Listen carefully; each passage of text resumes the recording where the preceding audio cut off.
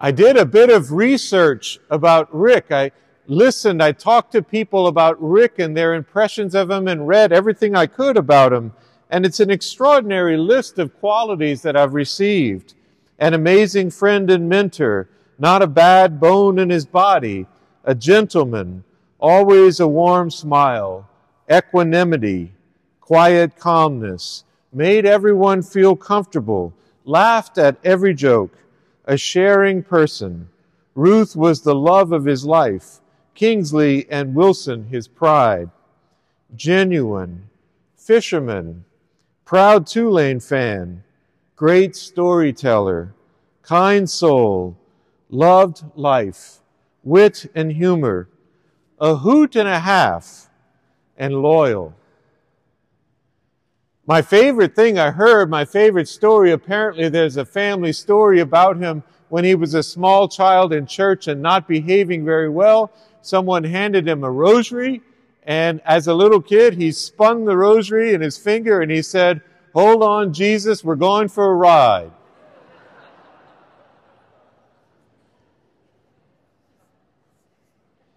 But the thing I heard the most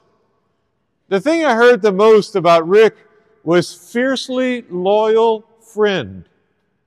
Fiercely loyal friend. Rick was a fiercely loyal friend. And I'm inclined to believe it through my own experience of him.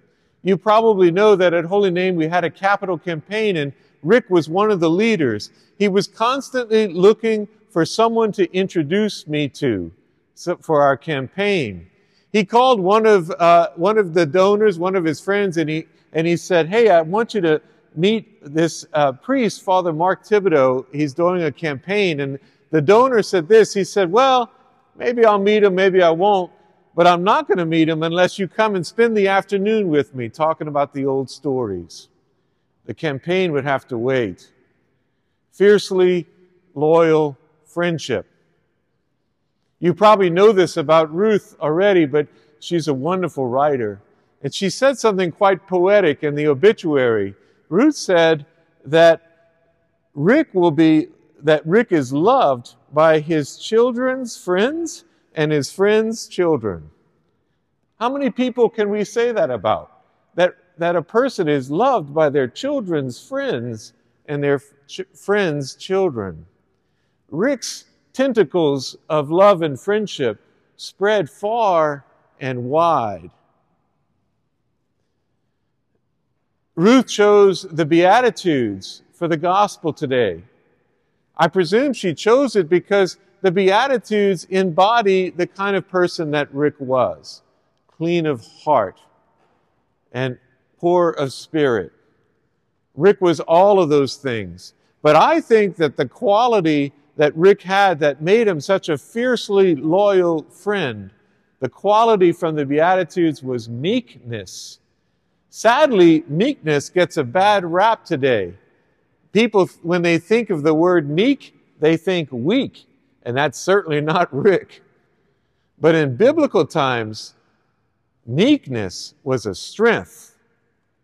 Meekness meant someone who remained themselves no matter what. Someone who could remain humble and loving and kind and calm with everyone in every situation. Now that does sound like Rick, doesn't it? And so I think those lines, "Blessed are the meek, for they shall inherit the earth," tells us a lot about how Rick became a fiercely loyal friend. Pope Francis says this about "Blessed are the meek, for they shall inherit the land." Pope Francis says we should notice that Jesus says that the meek will inherit the land. He doesn't say they will conquer the land. The meek do not conquer the land. They are given the land freely out of love. People love the meek so well that they freely give to them. And so the meek inherit the land. Indeed, Rick inherited the earth in his lifetime of love and friendship.